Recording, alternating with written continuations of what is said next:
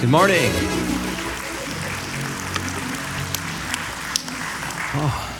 I'll tell you what, we need to appreciate this valley's weather. My wife and I and the kids were up in the mountains this weekend just to get away for a couple days and go on some hikes. And I don't know how mountain folk do it. How do mountain people do that?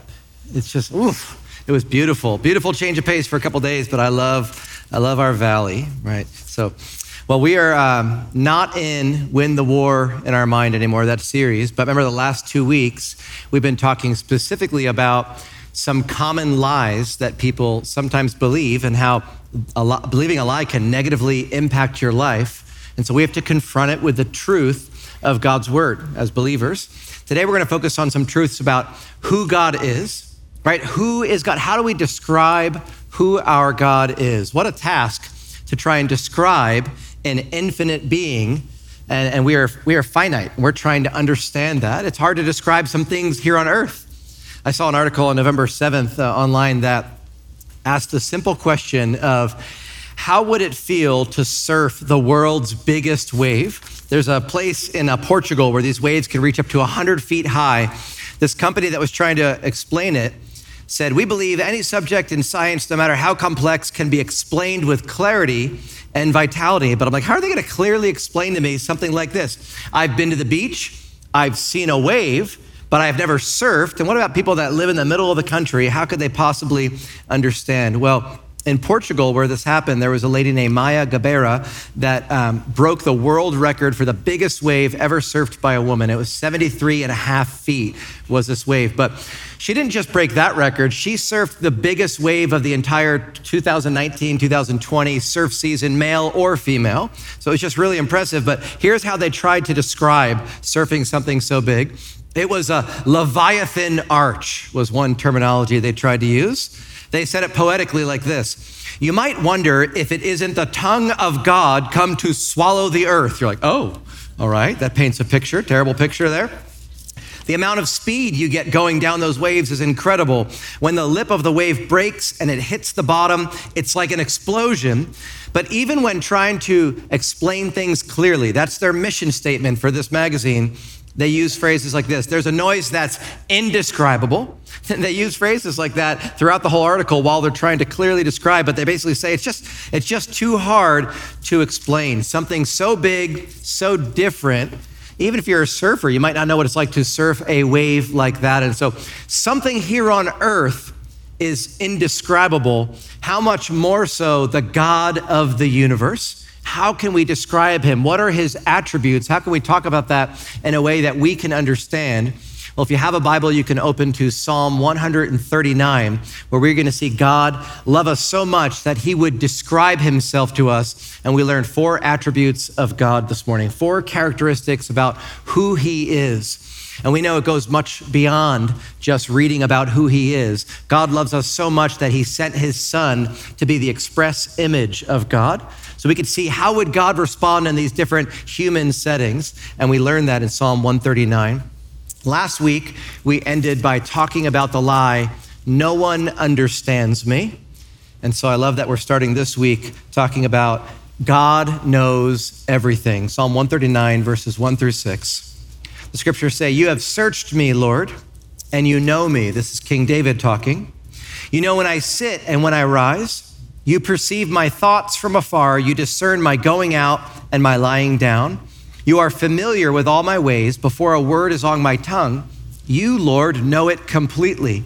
You hem me in behind and before, and you lay your hand upon me. Such knowledge is too wonderful for me, too lofty for me to attain." God knows everything. The fancy word for that is that God is omniscient, right? A word that just means God knows everything. He's all-knowing in all categories. And so just from these 6 verses, we see that God knows my character, right? He knows our character. He knows who we are in the deepest part, even when it's not observable for other people. God knows our desires. He knows when we struggle. He knows our pain. He knows what we want to be and who he's making us to be. He knows our character. Verse 1 says, "You have searched me and you know me." Even when we feel like nobody else in the world can understand us and our situation, God is saying, "I know who you are. I know who you are, and I love you, right? I know you at the core of who I've made you to be. I know you where you're broken, and I still love you. That's an amazing thing. He knows our character. Other people may judge us from the outside, but God knows what's going on in our hearts. We're trying to fight this battle as parents in our house right now, where one of the kids started it. Now they're all picking up on it. But when one of the kids is angry that one of their siblings did something to them, they immediately say, "You're mean." And we're like, hey, no, stop. It feels like a character assassination. You're like, no, you're not the judge. You don't get to determine if they're mean or not. Right? What they did might have been mean. It might have been unkind. You may be confused about what happened. It may be an overreaction, but stop acting like you are the judge saying this person should be defined by the label of mean. And so we're working on that. Not sure where it started. I don't know if it'll end, but we're begging the Lord that we can have wisdom on that. God knows my character, and God knows our conduct.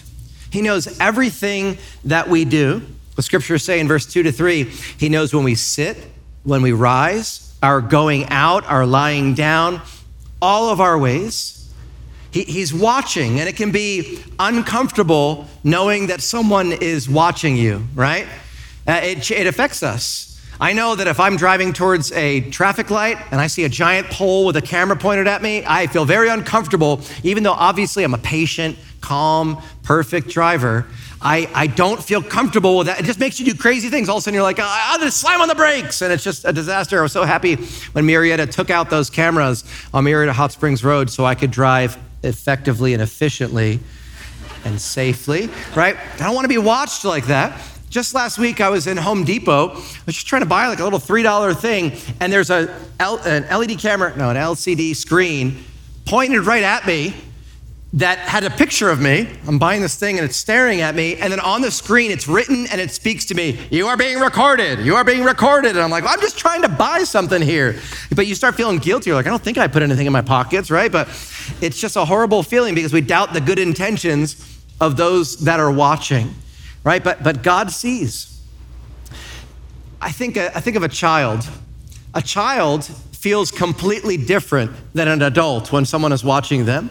A child can actually feel comfort when their parents are watching them at a certain age, right? I don't have teenagers yet, so maybe they feel like adults do. But I know Titus is at a little age where, as a 6-year-old, it's hit or miss. Sometimes he runs up the stairs at night to go brush his teeth. Other times he stops on the stairs and looks up and like shrinks back and cowers in fear. He goes, "Dad!" And I go, "What?" And he goes, and he points at just a bedroom door that is open, that is dark on the inside. The hallway's all lit up, but he's like, there's darkness, and he's terrified. And what I have to tell him is, all right, I'll stand here and watch you as you pass the goblin who's about to grab you. If he grabs you, I'll grab some tools, I'll make a plan, and I'll come up there in a few minutes and get you. I'll get you in a few minutes. Listen, if I'm watching him, he feels comfort where he goes up and closes his eyes and shuts the doors and then goes and brushes his teeth. Something about the darkness, we can all relate to that. There's comfort. That's the attitude as children of God that we have to have. God is watching over us, not to judge us and condemn us, although he sees those things. He's watching over us with love to help us and to support us. And so he sees your hard work, your patience, all the effort that you make. He sees those things. He also sees and hears our conversations. Every word that we say. Verse 4, before a word is on my tongue, he knows it completely. He knows it all together. So that means that God knows our thoughts before we even speak the words out. That is at the same time comforting and convicting. It's comforting because God knows my thoughts. And so things I wouldn't even say out loud, God knows those things about me. God knows my prayers because before I even verbalize it, even when I don't know how to pray right, the Holy Spirit will express how I'm feeling to the Lord and intercede for me. And so God knows my thoughts. He knows my desires, where I want to go in life, what I'm struggling with. He knows all those things that we don't even know how to put into words. That's comforting. But it's convicting because of, how we talk to people, right? And how we think sometimes. And it's okay that it's convicting. A righteous and holy judge, hearing every word we say, it should affect how we speak sometimes. I remember when I was in high school, the only time and location that I would curse was on the basketball court. I was fine if I stubbed my toe, if somebody punched me, if something happened and got in a car accident, I was okay. But on the basketball court, I just swore like a sailor because I was so intense and needed to win so bad. So before every game, I wouldn't pray, Lord, help us to win, because that's a ridiculous prayer to pray, when you're in school sports. And I wouldn't even pray, Lord, help my ankles not to break. My only prayer that I prayed before every high school game was, Lord, help me not to curse in front of my grandma. I was like, my grandma is so sweet. She's just such a sweet lady. And I know she's praying for me all the time and she loves the Lord. And so I was like, I didn't pray, Lord, help me not to curse. I just didn't want her to hear it. Lord, block her ears. Lord, stop her from hearing. Help her to be distracted. Every time I curse, help her to drop her purse or something. And it would just mortify me that this sweet saint would hear her grandson that she's praying for, that she's there rooting for, curse or take the Lord's name in vain. I didn't want that to happen. So it's convicting knowing that God is listening to all of our conversations. We would all, I was about to say some of us, but we would all do well to remember sometimes, how dare we talk to other people the way we do at different difficult times in our lives. It's comforting, but it's also convicting. And also, God knows our chaos, the craziness of our lives. Verse 5, it says, you hem me in behind and before. The idea is that God is watching your back. He's looking out for you. He's supporting you. He knows the dangers that are around you. He knows the situation you just came out of and the situation you're going into, and God is going to support you and help you. The idea that God is omniscient, that he knows everything, was too much for King David's mind to understand. And so he says, it's too lofty for me to attain. How can I even comprehend that God knows everything? Better yet, God knows me and he still loves me. And as we continue into the next set of verses here, we realize that God is everywhere. Verse 7, where can I go from your spirit? Where can I flee from your presence? If I go up to the heavens, you are there. If I make my bed in the depths, you are there. If I rise on the wings of the dawn, if I settle on the far side of the sea, even there your hand will guide me and your right hand will hold me fast. If I say, surely the darkness will hide me and the light will become night all around me, even the darkness will not be dark to you. The night will shine like the day, for darkness is as light to you. God is everywhere. The word for this is omnipresent. He's just always everywhere, all the time. So God is with me no matter the distance I go, no matter the distance I travel. God is there in all the situations of life that I find myself in. Verse 8 says, as high as the heavens, he's there. As low as the depths, he's there. God is up, down. He's everywhere in between. We are never apart from God. Our mind can forget that, right? We can forget that God is with us, and that can bring a lot of fear and sadness, but God is with us all the time. No distance can separate me from the love of God. So because of that, if that's true, verse 10 says that we will have direction, right? It says, you will guide me. You're going to guide me. Sometimes our prayers, we pray them as if God is only in a certain location. We're like, Lord, should I work here or should I work there? Lord, should I live in this city or that city? Should I stay in California? Should I go to that state?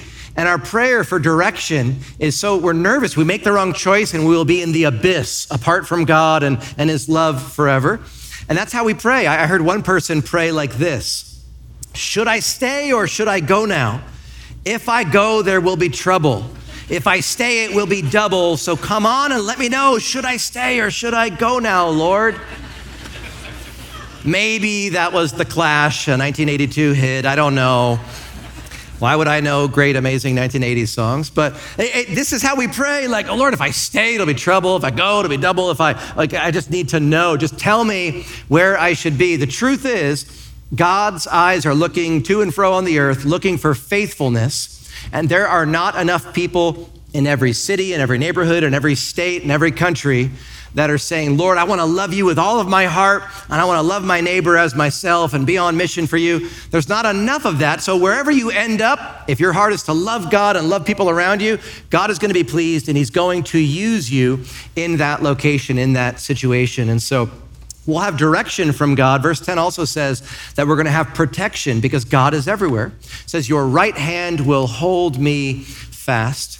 And so it can be a fearful thing, I know, as a parent to think, I think that my kids are safe because they're with me, but to let them go, right? To let them go to school and to different places and to recognize I'm not there, but God is such a comfort. And God is with me no matter the darkness that I see, that I feel, that I experience. Verse 11, if I say darkness will hide me, right? We feel like, yes, this situation is too much and now my view of God is clouded and I can't feel his presence. Where is God in the darkness? When we feel like it's too much sadness, too much evil, too much distance from the Lord is how we feel. The truth is, he hasn't abandoned us. He's still there, right? We might not be able to see him. He sees us clearly in that moment. And so we have to decide, are we going to go with our feelings or are we going to go with the truth of God's word? Our feelings say God's abandoned me or this bad thing wouldn't have happened to me. God must be displeased with me because I don't feel his presence, right? And our feelings tell us that, but feelings come and go. The word of the Lord endures forever. And so the truth is, verse 12 says, what is dark to me is as light to you, that nothing clouds the vision of God because he is everywhere, able to see through anything. And so God is everywhere. He's omnipresent. But God is also able to do anything that he wants. He's omnipotent. Verse 13, for you created my inmost being. You knit me together in my mother's womb. I praise you because I am fearfully and wonderfully made. Your works are wonderful. I know that full well. My frame was not hidden from you when I was made in the secret place. When I was woven together in the depths of the earth, your eyes saw my unformed body. All the days ordained for me were written in your book before one of them came to be. How precious to me are your thoughts, God. How vast is the sum of them. Were I to count them, they would outnumber the grains of sand. When I awake, I am still with you. God is our creator. He can do anything. And think about it, the Trinity existed far before the universe, right?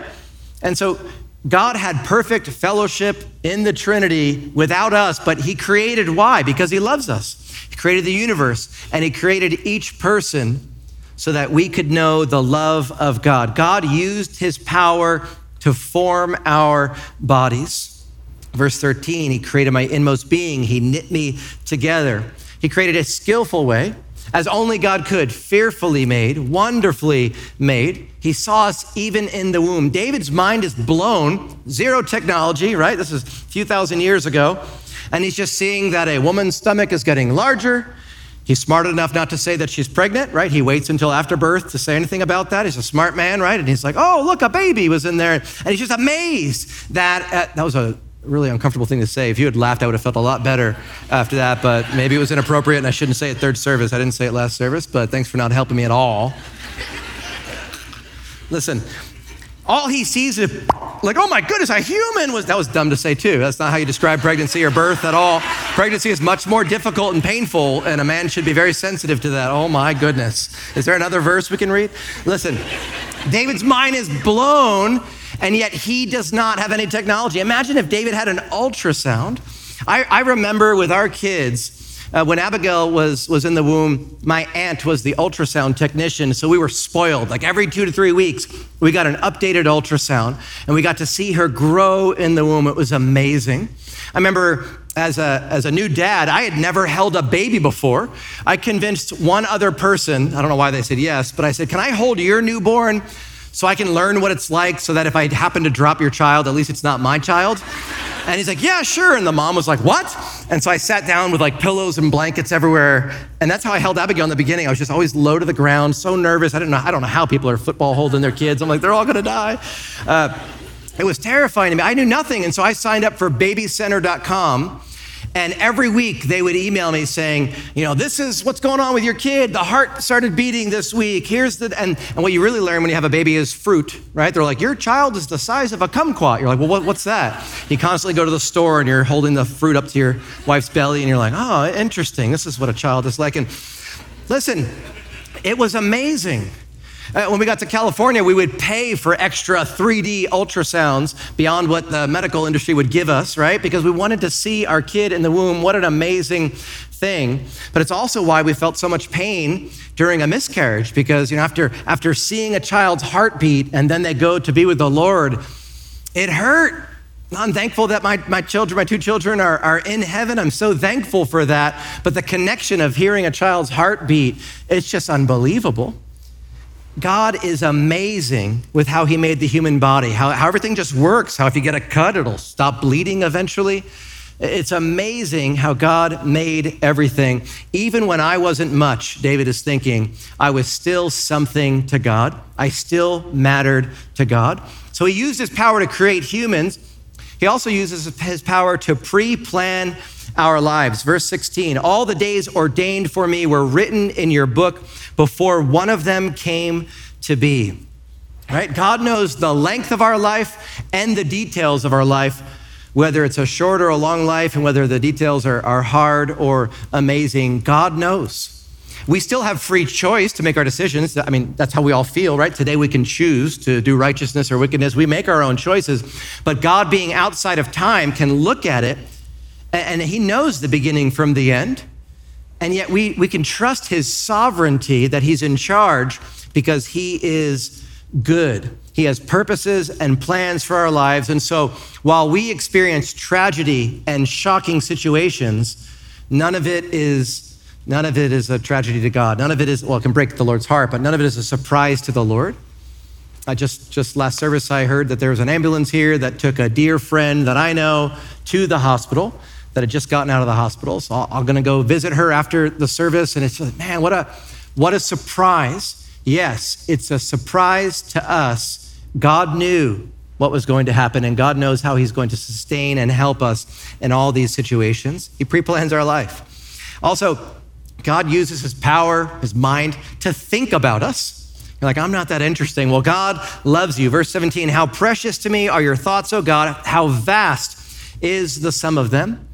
If we were to even try and comprehend it, it would be like the sand on the seashore, is how much the Lord thinks about it, as the figurative expression to help us try and understand the infinite thought of God towards each of us. God loves us. He cares for us. And so God is omnipotent. He's all powerful. He can do anything he wants to do. And it sure seems like he uses his power to bless humans. And finally, in verse 19, we see that God will deal with everyone.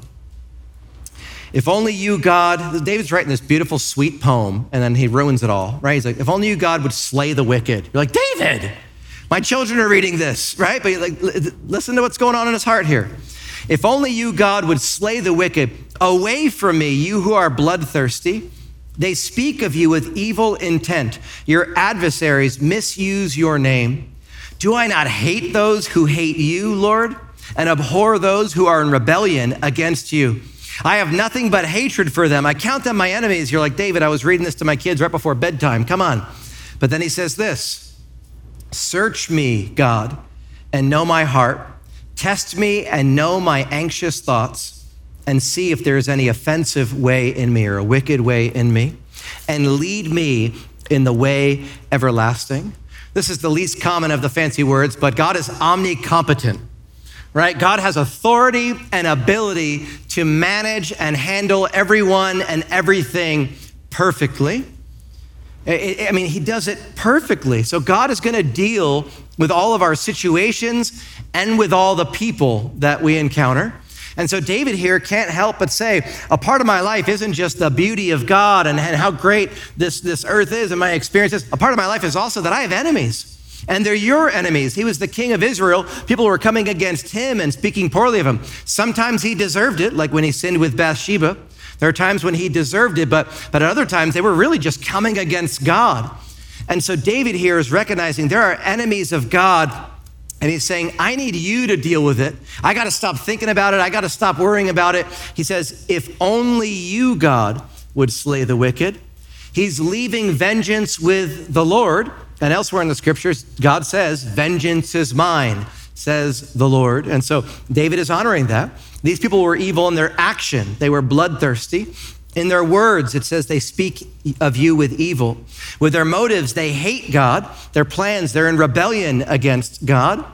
And David is saying, I need you to handle it, God. I can't deal with this kind of evil.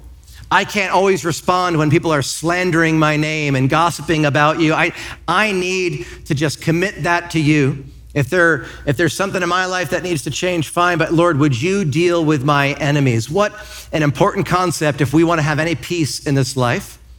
That as people wrong us, whether it's quickly in a moment of road rage they have, or whether it's over time as they try and attack our character, but it really is undeserved, we need to let the Lord defend us and handle things. God will be just with the wicked. But also, how does God deal with the humble? Notice that David, at the same moment he's saying, God, judge the wicked, what does he say? Search me, God, and know my heart. Test me and know my anxious thoughts. See if there's any offensive or wicked way in me, and lead me in the way everlasting. David is smart enough to realize, yes, it's true, I have enemies, God has enemies, and our culture doesn't default to following God, but in being in rebellion against God. That's true, and he's saying, God, please deal with that. But he's smart enough to realize the problem isn't always just outside. He points his finger right back at himself and says, Lord, search my heart. Where have I been wicked? Where have I offended you? Where have I transgressed your word? He's humble enough to realize that he's a part of the problem. One of the biggest dangers that we can have in our walk with the Lord is to always be pointing our fingers at others and saying, they're the problem. That's the issue. They're the evil ones. You may be right. Their ways may default to rebellion against God, and God will be just to judge that kind of wickedness. But should we also not point the finger back at ourselves and say, I'm wicked at times. I sin at times. I'm offensive to God at times. And David is humble to say, Lord, judge me, but lead me in the way everlasting. Show me where I should change if I deserve any of this slander and this gossip. Pointing the finger back at himself. That's important for us because all of us, before our saving relationship with Jesus, were enemies of God. As cute as we thought we were, here's the truth. Colossians 1, once you were alienated from God and were enemies in your minds because of your evil behavior, but now he has reconciled you by Christ's physical body through death to present you holy in his sight, without blemish and free from accusation. All people apart from Jesus will only experience the justice of God judging their wickedness. And it's not just the really bad ones. All humans are in rebellion against God, and we need the covering of the blood of Jesus if we're gonna be okay. So God can still be God and be just. Why? Because he judges evil. And when it comes to followers of his son, Jesus, he looks at us. He still judges our evil by judging his own son on the cross. And if we say, yep, that's my substitute, Lord. The only reason I'm right with you is because of what Jesus did on the cross. So please forgive me. Now he can extend his mercy and his love, which are also his attributes. He's just, but he's merciful. He's just to judge, but he is loving. I want to be in the camp of David where I can say, Lord, I know I'm a sinner, and humbly say, lead me in the way everlasting. That takes humility to say, I'm part of the problem. Lord, forgive me and lead me. And so it's amazing that God knows everything, and yet he still loves us. God is everywhere, but he wants to draw us closer and closer into a relationship with him. God can do anything, and he chose to die for our sins because of his love for us. And God will deal with everyone, but he does not desire to deal harshly with anyone. He has made a way through his son Jesus taking our punishment so we don't have to. If that's news to you, but you feel in your heart and know in your mind that you believe the good news of Jesus Christ, that Jesus is the Son of God, that he died on the cross for your sins and he was raised again 3 days later, and you want to follow a God that loves you that much, knowing that you'll have to repent of your sins. Followers of Jesus, I think we can all agree, none of us are perfect, right? All of us have seasons where it seems like we're in more rebellion than we are, in following the Lord. But if our heart is set on God and we say, I want to follow him, I'm only saved because of him, I love him, he will do a work in our hearts, and it starts with a saving work in his hearts where he comes and dwells inside of us and his spirit resides in us. And if If that's a decision that you have not made yet, and you want to make that decision to follow after Jesus, then I want to give you that opportunity. But it takes humility to say, lead me in the way everlasting. If everyone could just close their eyes for a moment. If you would like to follow Jesus and make that decision, just raise your hand so I could lead you in a simple prayer. I'd love to. I see, great, awesome. In the balcony, if anyone wants to raise their hand, I see some hands in the balcony. Awesome. I see hands in the front, all over. People are putting their hands up. First service, no one did. And I was glad for moments like that where there was no emotion, no manipulation. And I almost didn't even give this opportunity today because I thought, well, maybe it's just not today, but the Lord is doing a work in at least a dozen people's hearts right now. And if that's you, you can pray a prayer like this. As long as you're sincere, the Lord hears you. He actually knows what you're going to say before you even say it. You could say, Father in heaven, please forgive me of my sins. I believe that Jesus is God, that he died on the cross and rose again 3 days later. I repent of my sins and want to follow after him. Fill me with your Holy Spirit and lead me in the way everlasting. In Jesus' name I pray, amen. If you prayed that prayer this morning, then you can have a confidence that you have a relationship with God and you are covered because of the work of Jesus in your life. But we want to support you in that. That's a big deal. And so please come forward and tell our prayer team that you made that decision so we can support you. And so God bless you. We want to celebrate with you that God is doing a work in your hearts. Please come forward if you need prayer, and we'll see you back next week. God bless.